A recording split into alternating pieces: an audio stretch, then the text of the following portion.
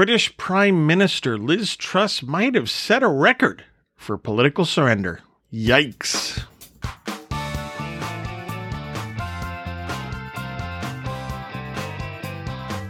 Hi, friends. Welcome to the Press Club C podcast. I'm Ray Keating. In this 91st episode, we're going to look at the breathtaking, sad, and damaging tax policy reversals by the new British Prime Minister, Liz Truss. But friends, before we get to the specifics of this episode, a quick reminder of what Press Club C actually is. Each letter stands for stuff we talk about. P is for politics, R is for religion, mainly Christianity, E is for economics, S is for sports, that second S is for stories, books and writing, my own books, other books, fiction, nonfiction, reviewers, author interviews. C is for culture, pop culture and otherwise. L is for life, the big catch-all. U is for understanding, lessons, for example, in history and economics. B is for business and entrepreneurship. And then last C in Press Club C is for conservative. Why? Because I am one. And since we have to be very specific about such things these days, I'm a Reagan, Kemp, Buckley, Coolidge, Lincoln, Madisonian kind of conservative. Now, let's get to today's episode. Okay, so when I looked at this Liz Truss mess, what has become a mess, I couldn't help but think of Maggie Thatcher for a host of reasons. But there was that quote she had to George H.W. Bush in response to Iraq's invasion of Kuwait. And she reportedly told him, quote, "This is no time to go wobbly," close quote. Today when the world needs an example of sound pro-growth economic policy, the new British Prime Minister, Liz Truss, initially stepped forward. But then what'd she do? She went wobbly, and she went wobbly in record time. So let's backtrack a little bit. Boris Johnson got booted as prime minister. Whatever you want to say about Johnson, he certainly was pushing tax policy in the wrong direction. So they have the Johnson government put a corporate tax increase on the schedule, if you will, in the legislative schedule in Great Britain, hiking the corporate tax rate from 19% to 25%. That's supposed to happen in April 2023. They were pushing for an increase in the tax known as the National Insurance Contributions levy on employers, employees, and investment income. Johnson also imposed a 2.5 percentage point increase in the payroll tax. So just a big mess. He gets booted. Liz Truss comes in, and she's got some great ideas. Very different, right? She was going to kill the 2.5 percentage point increase in the payroll tax. She was going to kill the forthcoming Johnson increase in the corporate income tax, as well as the hike in the NIC tax. All great stuff, but there was even more. She was going to, she could put through a reduction in the mid-range personal income tax rate, cut it from 20% to 19%. Okay. That would be moved up. I guess that was already in the hopper. And then she called for eliminating the United Kingdom's top tax rate on individuals of 45%, which would then effectively bring the top rate down to 40%. Right? Good stuff. There's also a temporary de facto expensing by business up to £1 million. And rather than letting that drop back to £200,000, she would make the higher level permanent, right? So these are largely supply side tax cuts, right? They would enhance business investment in the UK, and that's exactly what that country needs. Quite frankly, that's exactly what the US needs. So, I was hopeful seeing this, that lawmakers in both Britain and the US would do well to take note of what she's doing and ignore the misinformed critics of her plan and get back to some sound economic thinking on taxes in very, very tough times.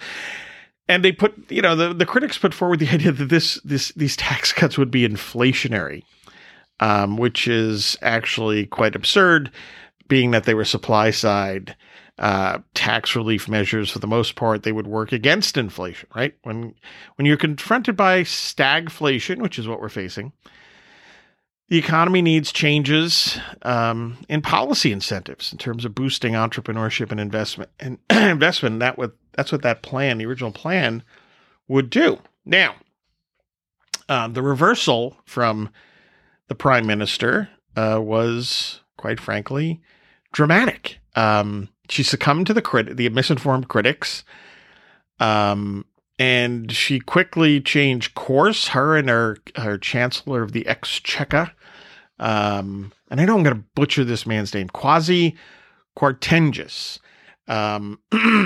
They were the ones that put forth the pro-growth plan. And then the first step was, okay, we're quivering at the critics, so we're going to eliminate that reduction in the top rate, right? So we're going to keep the top rate at 45%. It's not going to come down to 40%. And then also at the same time, the chancellor there of the Exchequer promised that there would be no new tax cuts would be coming. And why is this a good thing? I don't have a clue. But then it managed to even get worse. She subsequently fired the Chancellor of the Exchequer. She's now not going to cut the Prime Minister Truss is not going to stop that increase in the corporate tax rate from 19 to 25%. So that's Boris Johnson's tax increase is going to happen, apparently. So she's sticking with some of the other measures, the rollback of the 2.5 percentage point payroll tax, the mid-earners reduction in a tax rate seems to be there, and hopefully the more generous business expensing that I mentioned are going to remain in effect. But who knows, right? She's in full retreat here. So you just can't obviously count on her for any of this stuff because she obviously doesn't believe it. The notion that perhaps she actually believes in this stuff, thinks it's the right idea, and shows some leadership in explaining to people how it all works, that apparently isn't a quiver in an arrow in her quiver. So, again, I come back to Maggie Thatcher. When she was Prime Minister of Great Britain, and she ignored the critics, right? And what did she do? She took hold. People forget, of a declining British economy. And what did she do? She injected a greater degree of freedom. Yeah, that's what we're talking about here, courtesy of, tax, regulatory relief, privatization. Privatization was big. She was criticized, I think, each and every step along the way when she would privatize things. They would be privatized. Things would work better. Services would improve. Costs would go down. And people were like, oh, look at that. Who knew? Regulatory relief, tax relief. There was a dramatic economic turnaround. And Britain wound up serving as an example for what to do to other countries, including the United States of America. Excuse me, I have to take a little drink. So there was that guy, Ronald Reagan, who learned from many people over the decades, but that included he learned from Margaret Thatcher. So again, Thatcher faced often brutal criticism, but she largely prevailed. She stuck to her guns. She made a real difference, as it turned out, at home and around the world, right? You cannot talk about how bad things were in the 1970s and 1970s, in the U.S. into the very, very early 1980s, how bad things were on so many fronts, and how Thatcher contributed to turning that around. And she was one of the people that played a role, for example, also in bringing down communism and so on, along with Reagan and the Pope and so on. So, Liz Truss had an opportunity here to make a tremendous difference. She wound up, unfortunately, succumbing to the criticisms of, some wrong-headed economists, some wrong-headed analysts, media that didn't know what they're talking about, and unfortunately, many of her own party members, the Conservative Party in Great Britain, the Tories. They have forgotten, apparently, the lessons of the Iron Lady.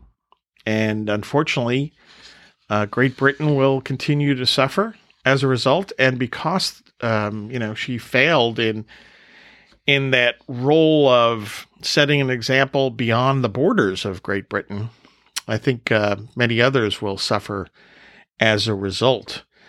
So it's Liz Truss, such hope at the start and such quick disappointment. As I said, this has got to be a record turnaround in terms of going into full political retreat. Very, very sad situation, to say the least, for Great Britain.